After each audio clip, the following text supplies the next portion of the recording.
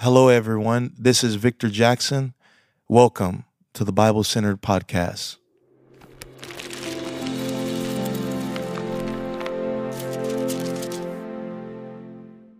Welcome to another episode of Bible Centered with Victor Jackson. I hope you guys have been enjoying the series on Matthew. We are in Matthew chapter 4 today, going verse by verse through the scriptures. Please, if you haven't listened to 1, 2, and 3, go back and listen.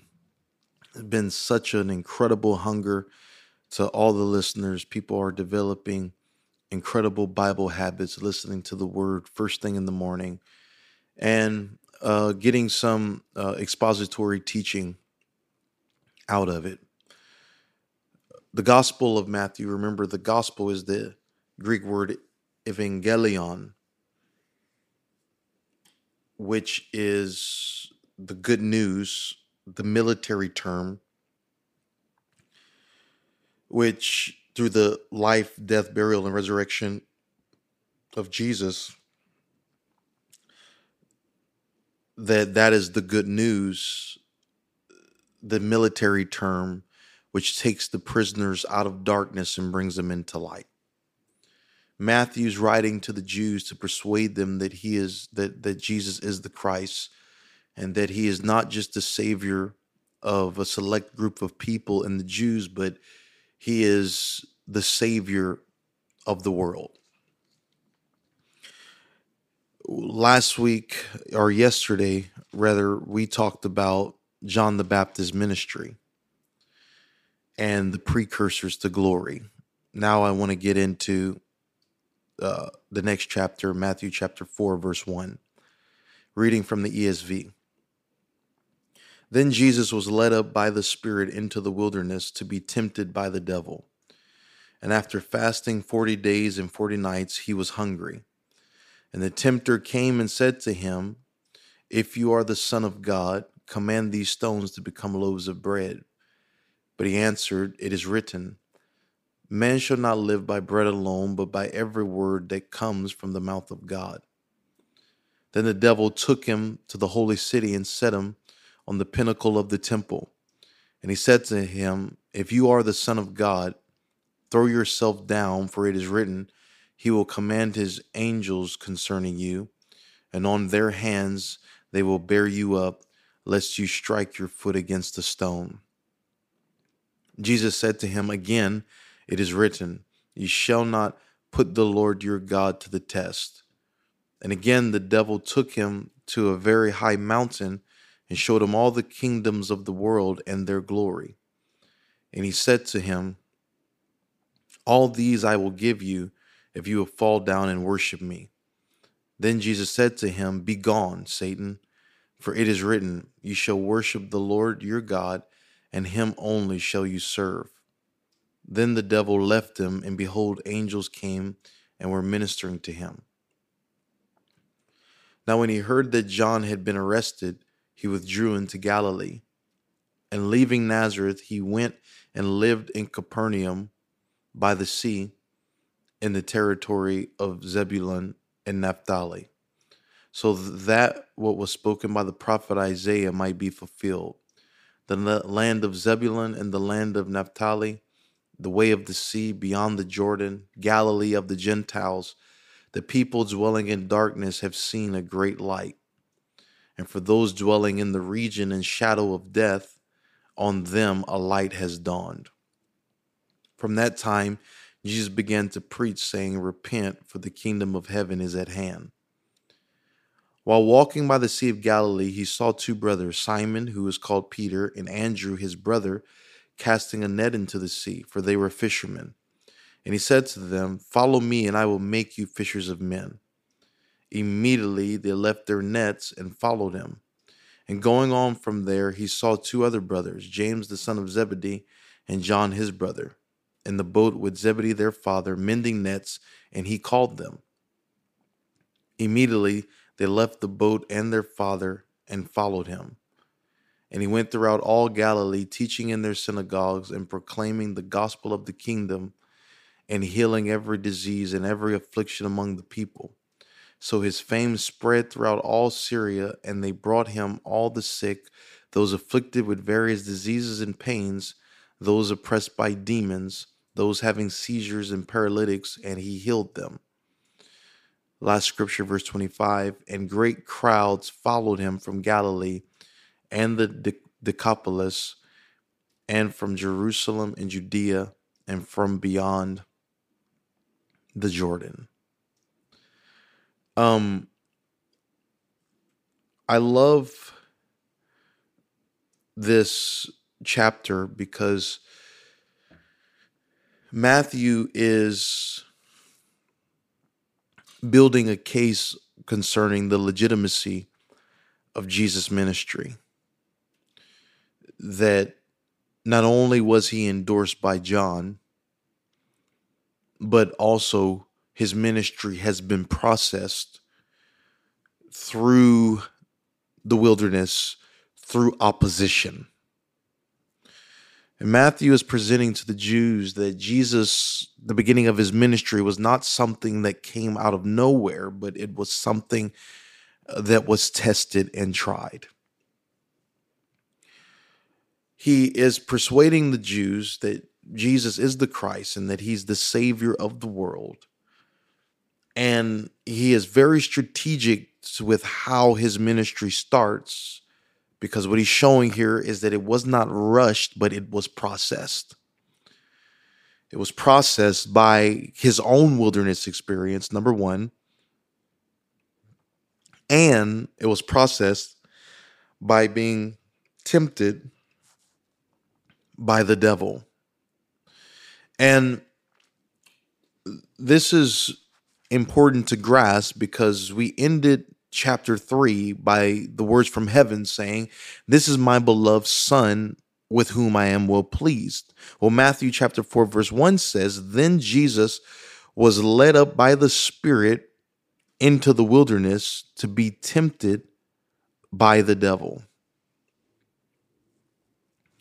This is important because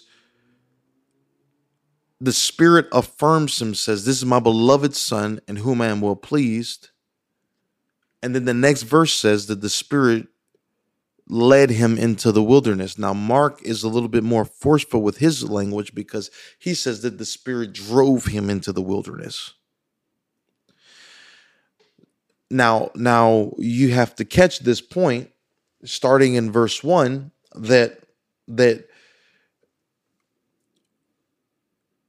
God says, "This is my beloved Son in whom I am well pleased." And the next verse says, "Then the Spirit driveth him into the wilderness," or the Spirit led him up to the wilderness.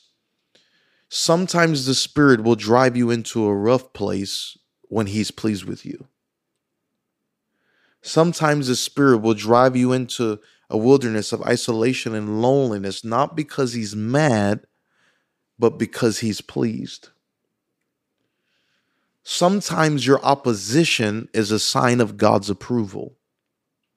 The Spirit drove him into resistance. The Spirit drove him into the wilderness to be tempted by the opponent, the accuser.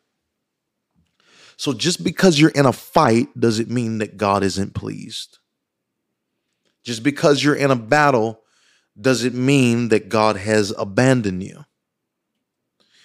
Just because you're in a storm, it doesn't mean you don't have a relationship with God. Many times storms come to those that are close to God. Sometimes your storm is your opportunity. See, some people, they give up on their relationship with God because they think that they disappointed God. Because God affirmed that I'm pleased with you, and the first thing that happens is resistance. Is the first thing that comes. You try to you leave the prayer and God tells you to fast, you decide to fast. As soon as you go to your job, the first thing they do is offer you free donuts. Your job never offers you free donuts, but what happens? Now you face resistance to test, here it is, the faith that you confessed. When God speaks something over your life, there will be tests that come that help you to build character to walk in the dimension of that call. But just because God's pleased doesn't mean that you are storm-proof or wilderness-proof. When God is pleased with you, he will allow testing to happen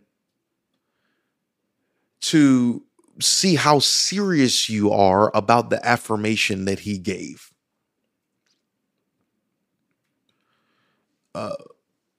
So he was led up by the Spirit into the wilderness. He hears the voice, I'm pleased. Next verse, he's in the wilderness. Isn't that life? We get this confirmation, we get these prophecies, we get these promises from God, and the first thing that comes is a wilderness. The first thing that comes is Satan's test. But Satan's test does not mean what God spoke to you is not real. And just because you're in a wilderness or battling with temptation, it just doesn't mean that God is not pleased with you. The Spirit drove him into the wilderness. He had to go there. Why did he have to go there? This is important. He is the Son of God. Therefore, he must pass the test that Israel failed. Are you getting it?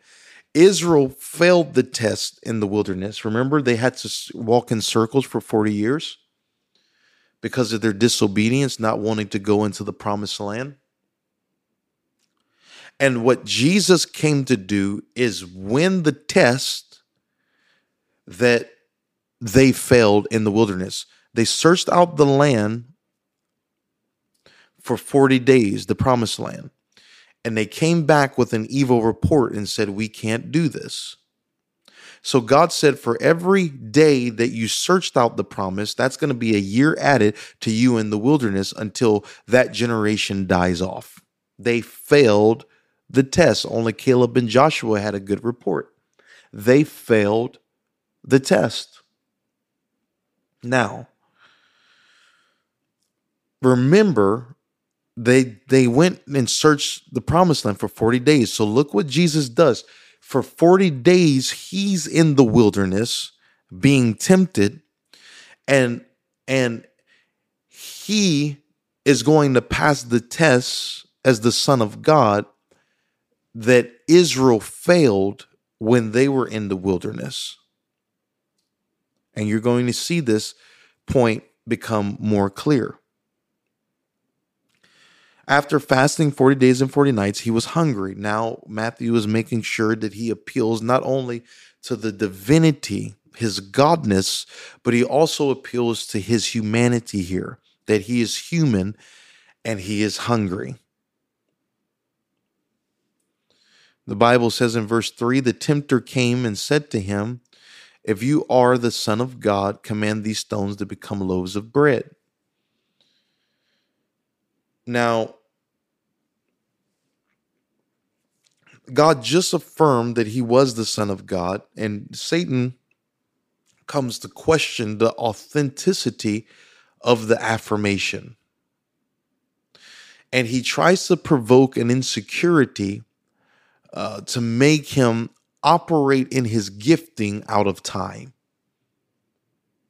Not only out of time, but to operate in his gifting to gratify self instead of the mission of saving the world. He was wanting him to use his gift to feed himself instead of feed the world. You see, he asked for him to make the stones become loaves of bread, but Jesus was focusing on later him feeding thousands with 5 loaves of bread and 2 fishes. See, Satan wants you to use your anointing and your giftings on yourself. When God puts an anointing on you and a calling on you, it is for the mission to help others. But he wanted to do 2 things: use his gift outside of timing He's still in process. He's still in pain. He's still in the wilderness. He's still being tested. And Satan wanted him to step out of time and use his gift in a season he wasn't supposed to use it. He wanted him to look for some type of ease. He wanted him to not feel the full weight and the cost and the price of sonship.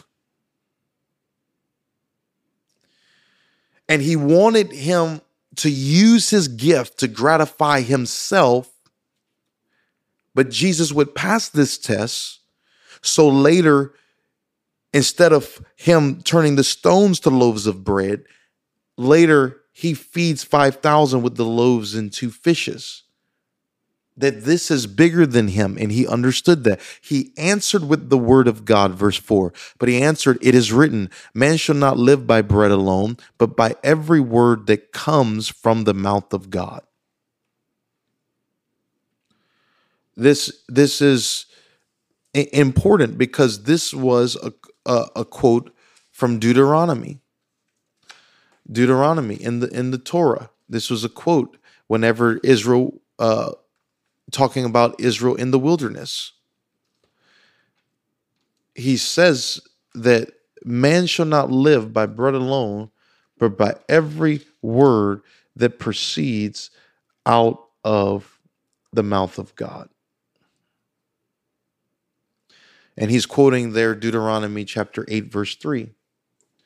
Because you have to look at Deuteronomy chapter 8, verse 1 through 3, because this is the setting in which Jesus is using his authority to combat the devil. Deuteronomy chapter 8, verse 1, it says, "All the commandments which I command thee this day shall ye observe to do, that ye may live and multiply and go in and possess the land which the Lord sware unto your fathers. And thou shalt remember all the way which the Lord thy God led thee these 40 years in the wilderness, to humble thee and to prove thee, to test thee, to know what was in thine heart, whether thou wouldest keep his commandments or no.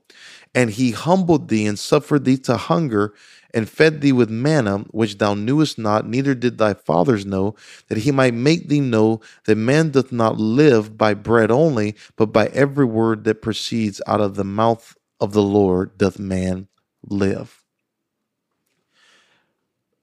Jesus is quoting from this passage because they didn't pass the test. See, the wilderness is a testing place. The wilderness is the place where God sees if you hold on to your integrity. What you confessed in the light, do you live in the night? When you confess before others, do you live it when you're by yourself? He said, "I brought you into the wilderness to try you, to prove you, to see what was in your heart, if you would obey my commandments or no." The wilderness is a trying space of a wasteland where God wants to know how serious you are about your confession. So he quotes from here. He grabs his authority from the passage. This is where they failed over and over in the wilderness. Jesus is winning where Israel was failing. Then the devil, verse 5, then the devil took him to the holy city and set him on the pinnacle of the temple and said to him, "If you are the Son of God, throw yourself down, for it is written, he will command his angels concerning you, and on their hands they will bear you up, lest you strike your foot against a stone." Jesus said unto him again, "It is written, you shall not put the Lord your God to the test." Now, Satan brings him up to the pinnacle of the temple. Many believe that this was more of a vision. And a vision later, possibly with the high mountain. There's still debate. Theologians are debating whether this was a physical occurrence, where it says he took him to the holy city and set him on the pinnacle of the temple, or if this was just a vision that was happening in the wilderness. There's still debate on that. But he said, if you are the Son of God, throw yourself down. And so he's wanting to use his authority just for any reason, just to tempt, God, just to tempt it. But this is an issue because Satan is quoting scripture out of context. It's amazing how Satan tried to manipulate the word. He tried to manipulate the word. You see, it's impossible for Satan to live the word, so all he can do is manipulate the word. But he says, it is written, you shall not put the Lord God to the test. This is another passage from Deuteronomy. So Jesus is being Israel personified and winning where they lost. That's what he does when it says he's the second Adam. See, the first Adam failed in the garden, but the second Adam wins in the garden. He is the second Adam. He is the second Adam, living as Adam and winning where Adam was losing. That's powerful. And he did it all for mankind. Again, verse 8, again, the devil took him to a very high mountain and showed him all the kingdoms of the world and their glory. And he said to him, all these I will give you if you will fall down and worship me. Now, number one, Satan doesn't own any of these things. But look at the future tense in his voice. This shows that he doesn't have the power. He said, all these I will give you. Now, if he had power like he's talking, he would have said, all these things I have and can give to you. I have this now, take it from me. He doesn't say that. He says, I want you to worship me now and I will give this later. He doesn't have the authority. Satan just talks a big game. He can't back it up.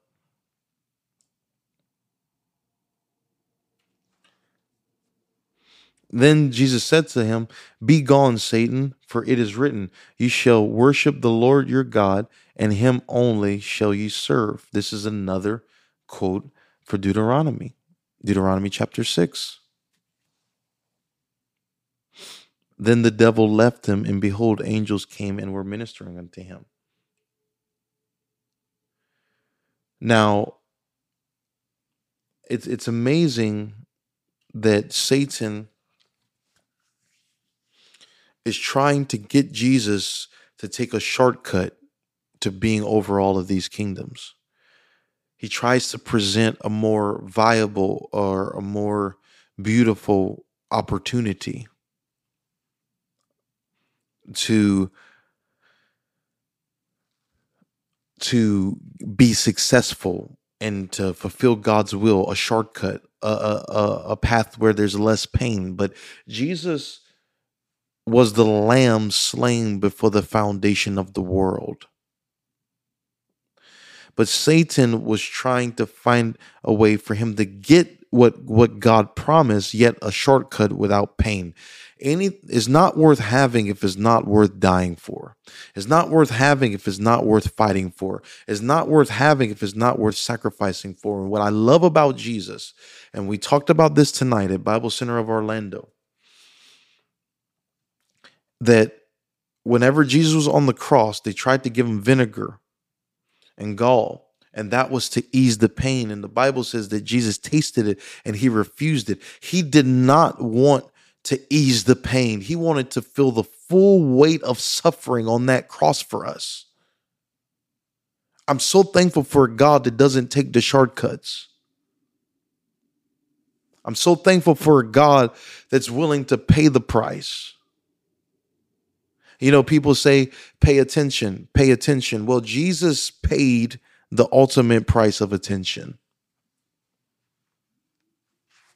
What is man that thou art mindful of him, and the Son of Man that thou visitest him? God's mind was so full of man, his attention was so full of man that it led him to come and visit man in an earthly body. He paid attention. Attention costs something. And for Jesus, attention cost everything. I'm so thankful for a God that's willing to give all. And because he gave all, he expects our all.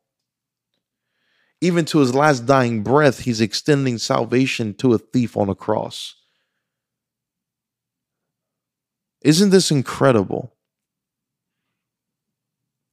Isn't this amazing?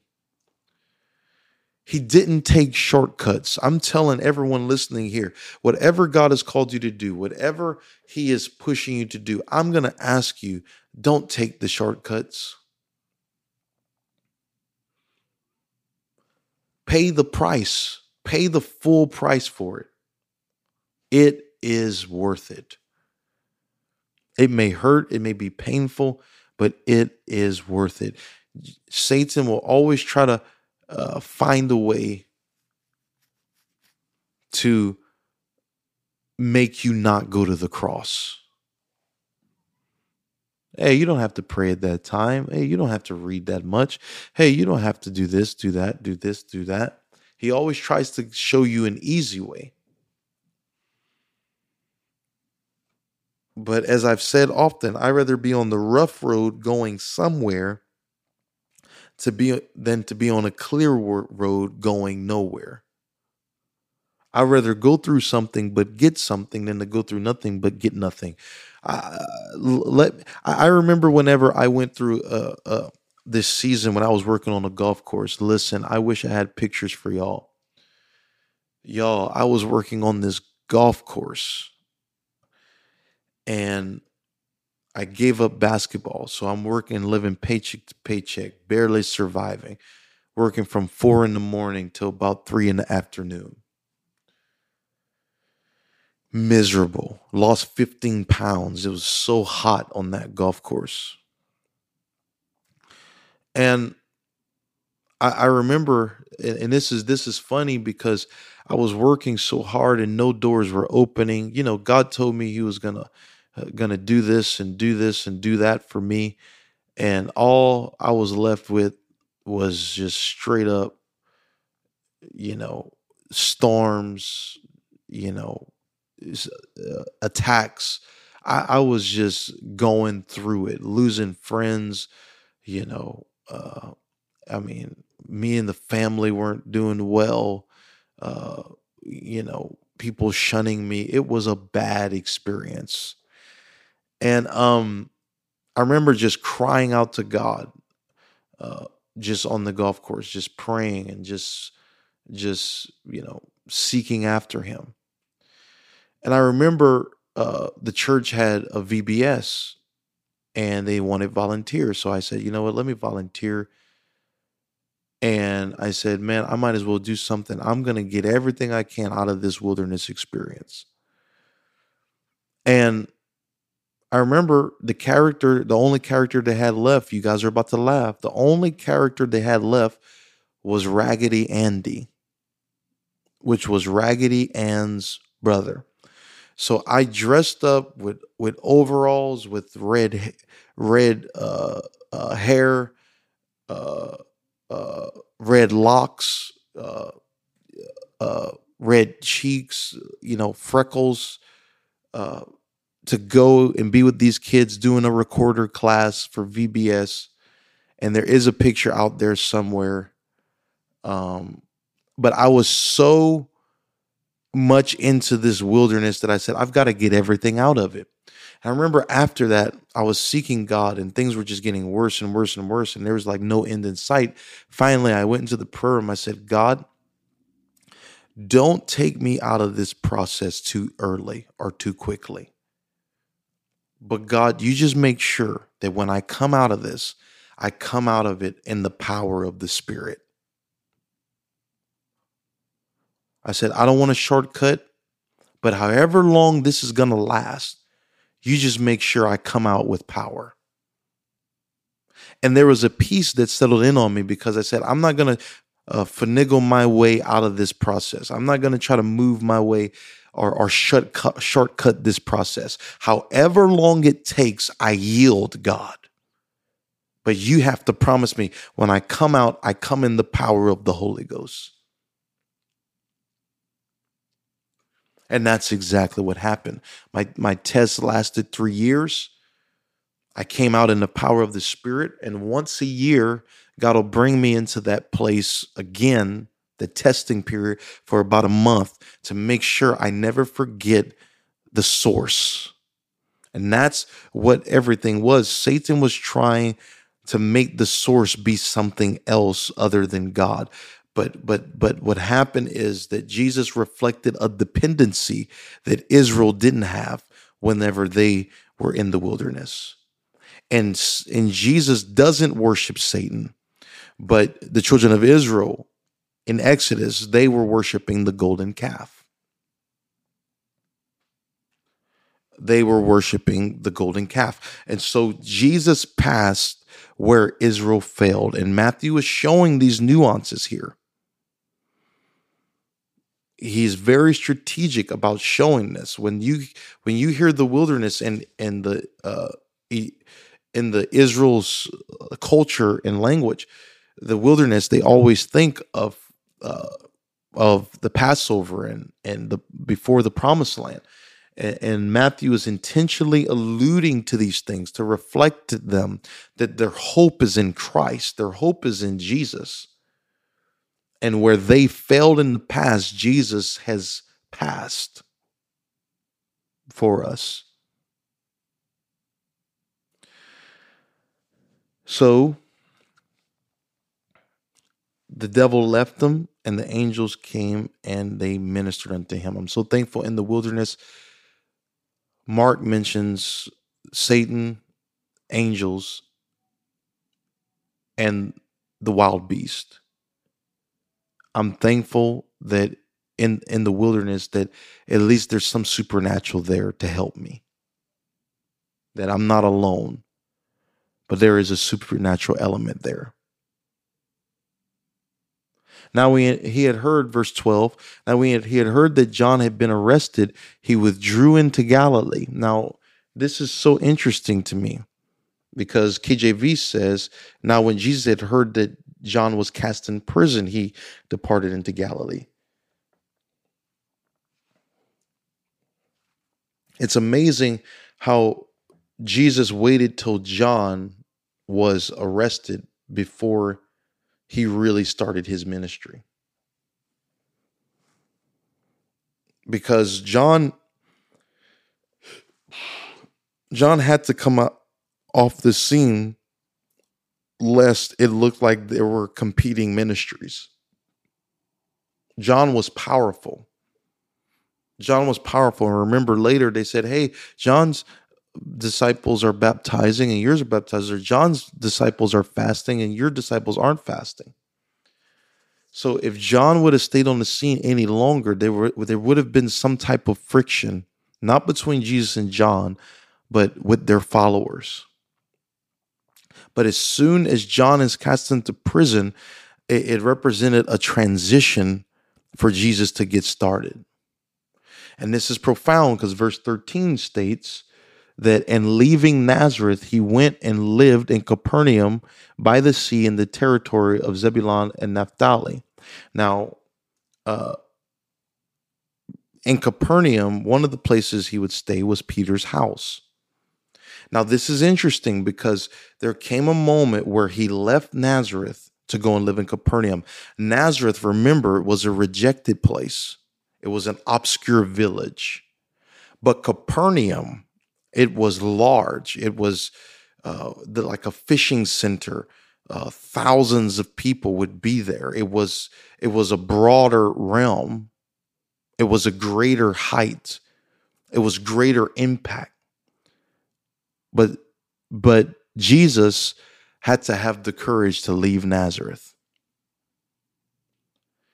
That even though he would be called a Nazarene, listen, he understood that Nazareth was a season. That's not my identity. I'm going to talk to somebody here. I may have started small, but I don't have to stay small. I'm going to Capernaum. I'm going to greater things. I'm going to broader territory.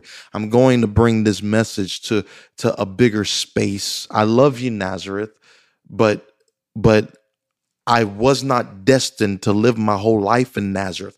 Nazareth was a season, but that's not my identity. I've got to minister to somebody that's listening right now. Just because you've been abused, that might have been a moment, but that's not your identity.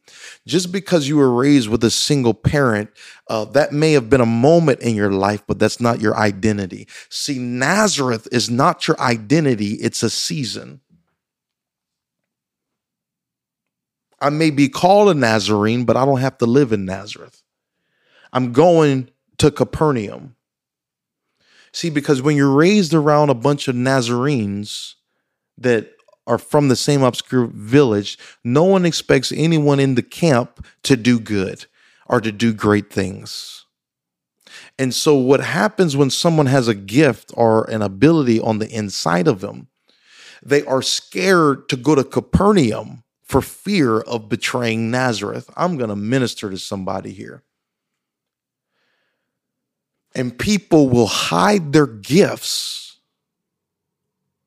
Come on, somebody, to please the crowd, please their peers,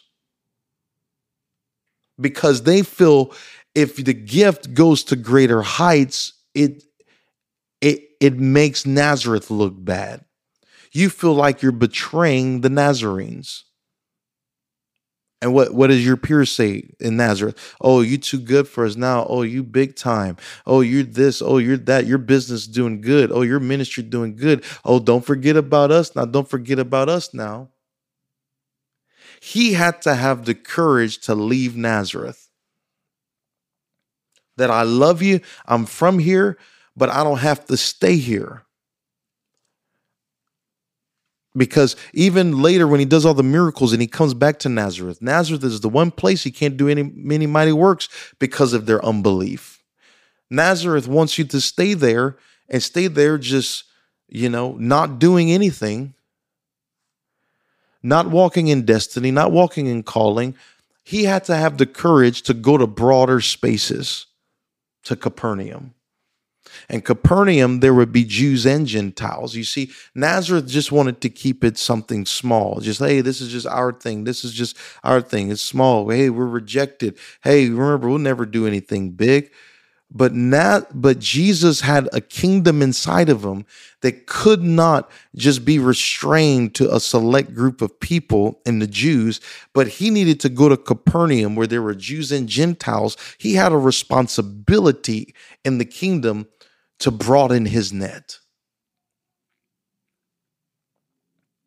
I'm going to Capernaum.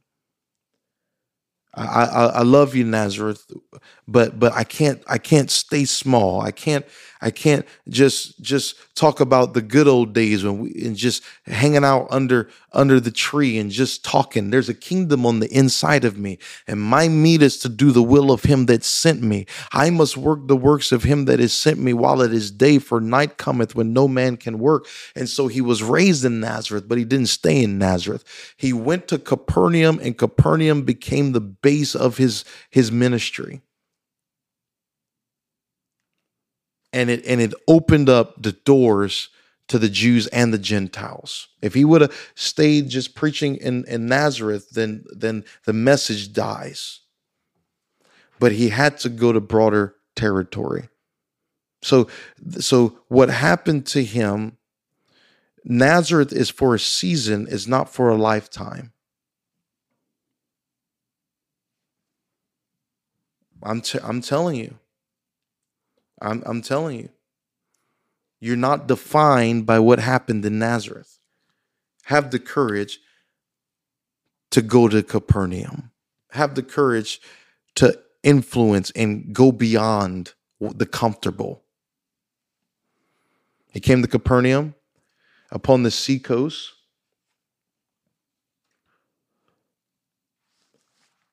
In the territory of Zebulun and Naphtali.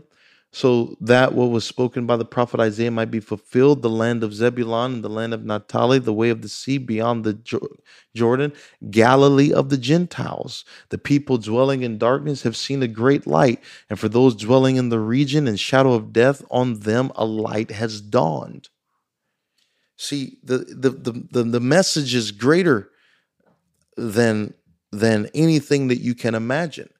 And the Gentiles needed this word. And what Matthew is showing is that Jesus would not stay in the obscurity of Nazareth, but his mission was to the Jews first, but also to the Gentiles.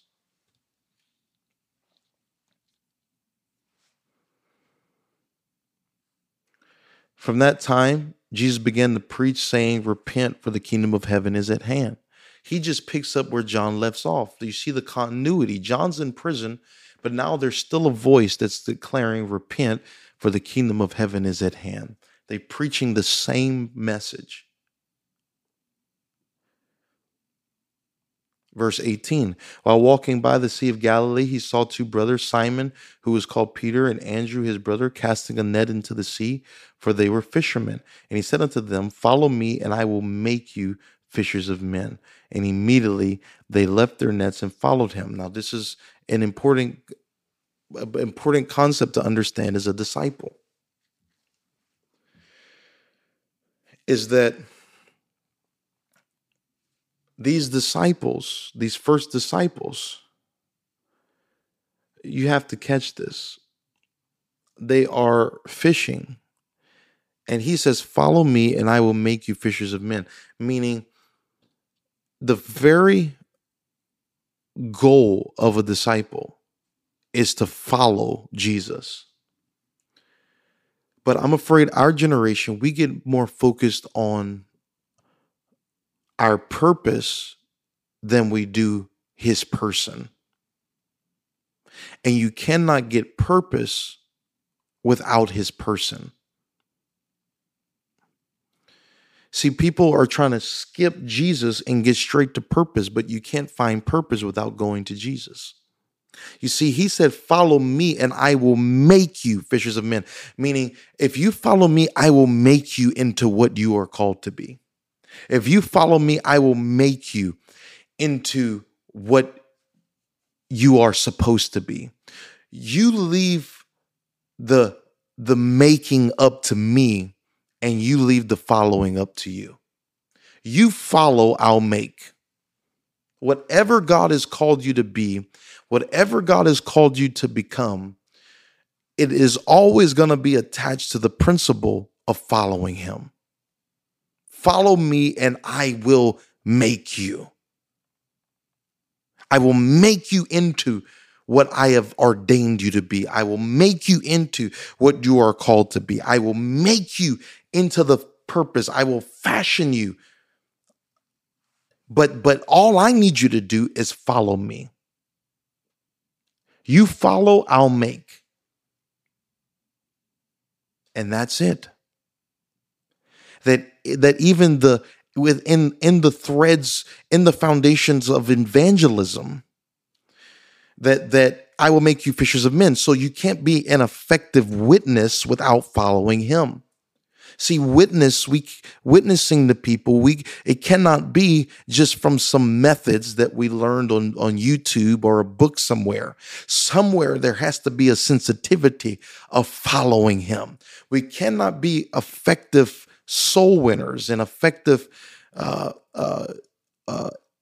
impacts on our community without following him. Everything is connected back to him. I am the vine and ye are the branches. Abide in me and you will bear fruit. So evangelism doesn't work without him. Church doesn't work without him. Singing doesn't work without him. Preaching doesn't work without him. And there are people that preach and sing, that once followed him, but when they stop following him, they still have the gifting, but the gift isn't working properly because they've stopped following. I'm going to help somebody. And this is what the writer said when he said, people have a form of godliness, but deny the power thereof. From such turn away. They still have the form, but they lost the connection. Have you ever noticed someone preaching that used to be anointed, and you notice they're still shouting, they still have the same mannerisms, they still have the same vocal inflections, but the issue is the anointing's left, and the anointing has left because somewhere they kept the form, but they stopped following. You ever seen that with singers that used to be anointed and they still know how to do the runs and still know how to hit the notes and they still know how to go up and down and all of this. They still know how to connect with people and connect with the audience. But the problem is the anointing has lifted. They still keep the form, but they stop following. And the only way for that unction to come back is to get back to following. Follow me and I will make you. I followed God and he made me into what he wanted me to be. That's the secret. So the pressure of making isn't on us. It's on him. All we have to do is follow. Deny yourself, take up your cross, follow me. That's it. That's a disciple. Watch this. Look at their ready obedience. Immediately they left their nets and followed him. Verse 21. And going on from there, he saw two other brothers, James the son of Zebedee and John his brother, in the boat with Zebedee their father, mending nets, and he called them. Immediately, they left the boat and their father and followed him. I don't think we understand the magnitude of what just happened here. James and John are working with their dad. It's their dad's business. Jesus tells them to follow him, and they left their dad's business and started following him. Do you understand how that dad had to feel? The dad was training them to take over the company for them, for him. But now this rabbi comes walking and interrupts the entire business plan, interrupts the entire business model, that there are eternal things more important than making money. And you would see this in the psyche of Zebedee, of James and John's father. You would see the psyche because it was a business-oriented family. This is why. So they go walk with Jesus, and for 3.5 years, they don't go back and work with dad. Guess what? Most likely, dad's business is suffering because he lost 2 of his best workers. This is important when you read the Bible. You want to get into the psyche and the emotions of the people. Watch this. This is what influenced James and John's mom later, when she went to him and said, Lord, I have a request of you. Let my son sit on your right hand and on your left hand when you enter into your kingdom. And the Bible says that the disciples were mad whenever they brought that up, and they started questioning among themselves who's the greatest. You see what the mom did. Why would she ask them to sit next to him in the kingdom? What the mom did was like, listen, you took my boys from me. It better be worth the journey for what they left behind. The business is suffering. We lost 2 of our best workers. I want to make sure there's a payoff. I got to get something out of this for what they left behind. Isn't that amazing? She said, let James and John sit on your right and left when you enter into your kingdom. Because they left behind so much in this world, I need a guarantee of something in heaven. But Jesus said, it's not mine to give. They're going to have to drink the cup that I am going to drink. But that's what initiated that request. That they were suffering some type of loss and some type of adjustment and transition with their business, and the mom was trying to project that on Jesus. Like, hey, they need to be just what James and John were to their father. I want James and John to be to you in your kingdom. And it's not how it works. The kingdom doesn't work like a business. You see, because the way up is down. If you want to be the greatest of all, be servant to all. This is what happened in Acts when they said, these are the guys that turned the world upside down. It wasn't just upside down as far as doctrine, but it was upside down principles. If you want to be the greatest, be servant to all. And she was approaching the kingdom with that same business mindset that they had with the fisherman business. And it's just not going to work. There's just going to be frustration. Amen. Isn't that profound? But you see the motivation behind her doing that. And I had to have a wake-up call whenever I left basketball. Whenever I left basketball, I figured that, I would just pray and fast and go. I thought everything was like performance driven. And God brought me to a screeching halt to show me, hey, this isn't basketball. Just because you work hard, it doesn't guarantee that you're going to speed up my plan or anything like that. No, the only way to grow is to abide in me. You focus on following me. I'll focus on making you. You focus on spending time with me. I'll take care of the rest. You can't even make one of your hairs gray. You can't even add 1 inch to your stature. So you just focus on spending time with me. I'll take care of the rest. And that's where I got the thought. Measure your success by your devotion, not by your opportunities.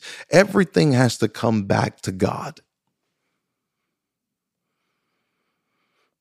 And I was trying to put this basketball thing on God, and it just wasn't working. No matter how hard I worked, no matter how much I fasted and prayed, no matter what, it wouldn't speed up the process of him opening doors for me. Because I was approaching it with a secular mentality. And God had to break me down in the wilderness on that golf course to show me that without him, I can do nothing. I can be nothing. No matter how much I pray, no matter how much I fast, no matter how much I study, no matter how many souls I win, I cannot manipulate God's hand. I just need to abide in him and trust that he knows what he's doing.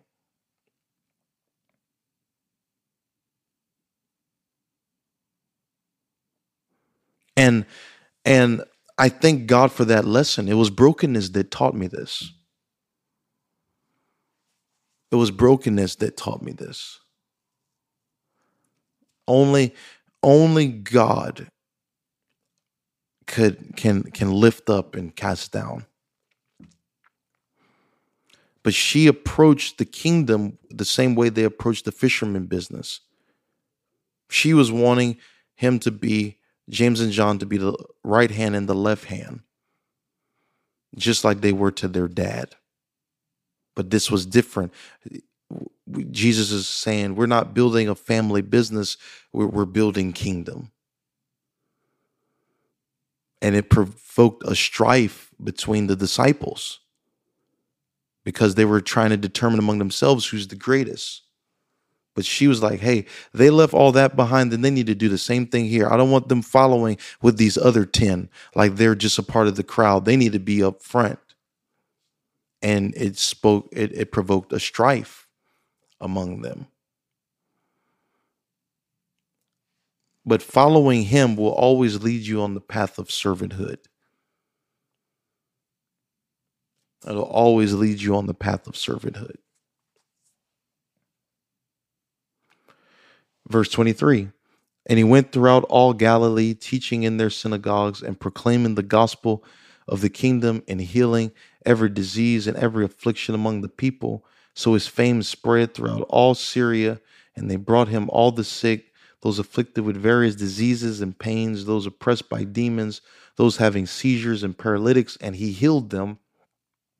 And great crowds followed him from Galilee and the Decapolis, and from Jerusalem and Judea, and from beyond the Jordan. So Matthew starts showing that people were coming from the north, the south, the east, and the west. The northeast, the southeast, the northwest, and the southwest. Jerusalem being a type of center point. And he is teaching in their synagogues and proclaiming the gospel of the kingdom and healing every disease and every affliction among the people. Why is Jesus doing all these miracles? See, people think that God just does miracles to do miracles, but here's what he's doing here. He's doing miracles to help and assist them into revelation of who he is. God does a miracle for one reason, and that is for you to discover who he is. It is to provoke a relationship. That's the entire reason. He would do miracles so people would come into revelation and understanding of who he is. And the people were oppressed, they were tormented, they had disease, they were possessed with devils, they were being tormented. And Jesus starts healing immediately. And they're coming from all over the place. Decapolis, it literally means 10 cities. And there was a lot of Gentile prominent cities within those 10 cities. And so it was Jews and Gentiles being healed. And he's teaching in the synagogues, that's the Jews, but he's preaching the gospel of the kingdom and healing every disease and every affliction among the people. So he's primarily coming to the Jews, but his healing ministry is going outside of the synagogue and it's healing the Gentiles. And his fame spread everywhere. They were carrying the sick. They were carrying them there. And the Bible says in verse 25, and that great crowds followed him. In verse 25 in the KJV, it says, and there followed him great multitudes. Now you got to look at the Greek word here when it says multitude. And this is where I'm heading. I'm talking about the journey of a disciple here. Is that there is a difference between a multitude and a disciple. And this is the note that I'm wanting to end on. There's a difference between a multitude and a disciple, because a multitude, it literally is, the Greek word, it literally means a disorganized crowd or a riotous crowd. That's what a disciple is. That's what a multitude is. A disorganized crowd, a riotous crowd. Now, a disciple is someone that takes upon the teachings of their teacher and lives it out and reflects the teachings of the teacher in their actions, in their behaviors, and in their lifestyle. So he's calling them to be disciples. And so those that are close become disciples because they are reflecting his teachings. But those that are following at a distance, they're multitudes. They are disorganized crowds. A disciple is disciplined, that they are saying no to everything else and choosing to walk under the teachings and instructions of their master, of their rabbi. But a multitude is a disorganized crowd that ebbs and flows, that has no level of strong commitment. And this is why, as Jesus' ministry would grow, we would see multitudes come, but the disciples, um, he fed 5,000 Jews, he fed 4,000 Gentiles. Um, but by the time he gets to the cross, there's about 3 disciples. After he resurrects, he's seen of 500, only 120 people show up to the upper room to receive the Spirit in Acts 1 and 2. So after 3.5 years of ministry, there's only 120 disciples out of the thousands upon thousands that he healed and that he transformed. Yet only 120 show up, because there's a difference between the multitudes and the disciples. You see, a multitude will just follow whatever the flavor of the month, but a disciple is reflecting the teachings of their rabbi daily in their lifestyle, in their interactions.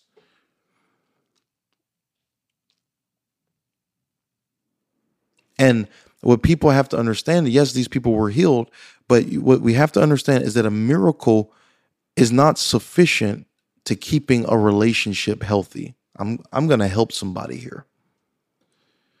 The church isn't built on miracles. We believe in miracles. The church isn't built on healing. We believe in healing. The church isn't built on discernment. We believe in discernment. The church isn't built on the gifts of the Spirit. We believe in the gifts of the Spirit. The church isn't built on the concept of love, although we believe in love. The church isn't built on any of those things. The church is built upon Jesus Christ. It's built upon Jesus Christ. It's built upon Jesus Christ, and Jesus Christ is the only one that can transform our heart. This is why I wanted to take our church through the Gospel of Matthew, and we've been in Matthew for 1 year and 4 months. This is why I wanted to take our church through Matthew, because before I got to the epistles and the behaviors, I had to let them know what the foundation of Christian behaviors come from, and it comes from Christ. I had to show them that Jesus is the foundation. And when we started our church, I wanted them to know that nothing else matters if Jesus is not the foundation of everything that we do. He has to be the fabric and the oil that makes everything flow. Years ago, someone came up to me and said, man, in my country, man, we have so many miracles and miracles and miracles. And they were trying to, in a sense, discredit the United States for maybe not seeing as many miracles. And he said, yeah, we see so many miracles. I said, let me ask you a question. Do people backslide in your country? And they said, oh yeah, they do. I said, because a miracle isn't sufficient to keep a soul. The only thing that can keep a soul is Jesus. And while the multitudes were coming for the loaves and fishes and coming for the miracles and coming for all of these things, it was only the disciples that made it to the upper room. I'm talking to somebody. I don't know about you, but I'm trying to make it to the upper room to receive power from on high. And I can only do that by taking on Jesus' teachings and living it out. But if I'm ebbing and flowing in a disorganized nature as the multitudes are, then I'm just getting loaves and fishes. I'm getting a miracle every now and again. I'm getting deliverance every now and again. I'm getting healed every now and again, and all of these things. But a disciple has the teachings that no matter in the ups or downs, I'm following him. I will bless the Lord at all times, and his praises shall continually be in my mouth. I will worship God, though he slay me, yet will I trust him. When everything's going right, I'm going to serve him. When everything's going wrong, I'm going to serve him. In the ups, I serve him. In the downs, I serve him. My conditions around me do not reflect, do not change my behaviors. My behaviors are consistent. That's a disciple. That's a discipline. That's a narrow path. That's a narrow way. And we have to talk about this, because when he's calling these disciples, he's calling them to a life of commitment. They left their occupations, they left their job. Some of them left their families to follow after Jesus. The obedience, the call to obedience is a beautiful call. And out of obedience comes revelation. Out of obedience comes relationship. Out of obedience comes fruit. So Jesus' name is spreading everywhere, but you're going to see tomorrow when we talk on Matthew 5, that when he saw the multitudes, he went into a mountain, and when he was set, his disciples came unto him. So you see that? He saw the multitudes, so he went into a mountain, and the disciples came to him. See, the multitudes didn't come on the mountain. I'm trying to talk to somebody. The mountaintop is only for disciples, but we're going to talk about that tomorrow. The mountaintop is only for disciples. It's not for the multitude. They're too disorganized. And when you're on a mountain and you're disorganized, you're dangerous. When you're on a mountain and you're riotous, you're dangerous. But a disciple has the discipline to come to the mountain. And we will talk about that tomorrow. But Matthew is showing that Jesus' ministry has been tried and proven by the wilderness, by Satan's attack. He survived that. He passed where Israel failed. Then he gets into his ministry and his preaching, and how disciples start coming and multitudes start following. And that he taught, but he had power as well, preaching the gospel of the kingdom. He was giving them a taste of the kingdom, that in the kingdom there is no no sickness, and in heaven there is no torment. There are no diverse diseases. There is no palsy. There is no paralysis or paralytics. And so he is bringing the kingdom down into where they are, and show them, here is a taste of the kingdom. And this was, he confirmed his word with signs following. And this is the proof of one of the proofs of Jesus' ministry. And that's why he would say later, if you don't believe me, just believe me for the work's sake, because the works are supposed to lead you to me. That's the only reason why miracles happen, is to lead people to Jesus. But I've seen Jesus heal blinded eyes, and those people never come back to God. They just leave God. I've seen God heal people, and they never came back to God, because a miracle is an invitation for you to know him and discover him and follow him. And that's the powerful thing about blind Bartimaeus, that he not only got healed, but the Bible says he followed him. That's the miracle. A miracle is incomplete until someone makes the decision to follow. The completion of a miracle is when someone chooses to follow Jesus. So if someone just gets healed without coming to the revelation and understanding of coming into relationship with Jesus Christ and following him, the miracle is incomplete.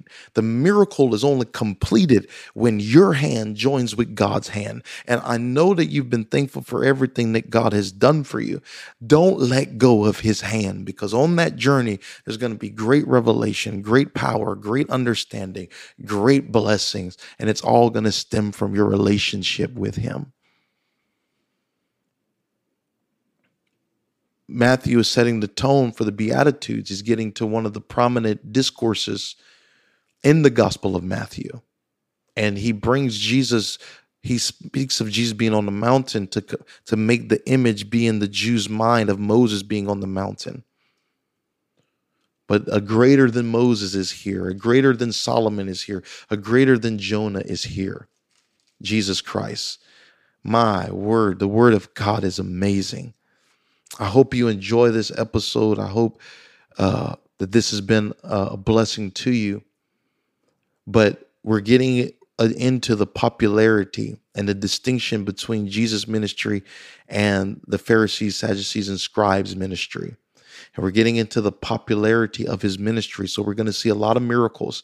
But about Matthew 16, we're going to see a shift, because he's going to mention that he has to die in the cross, and that it's going to shift the persecution is going to lift, is going to come even more toward him after Matthew 16, is going to culminate with the cross in Matthew 27. And so Matthew is taking the Jews on a journey on the life of Jesus and showing his power, showing his speech, showing the distinction, and how he didn't come to destroy the law, but he came to fulfill it. Leave a comment, leave a question. Let me know if this is a blessing. Share it with your friends and your family.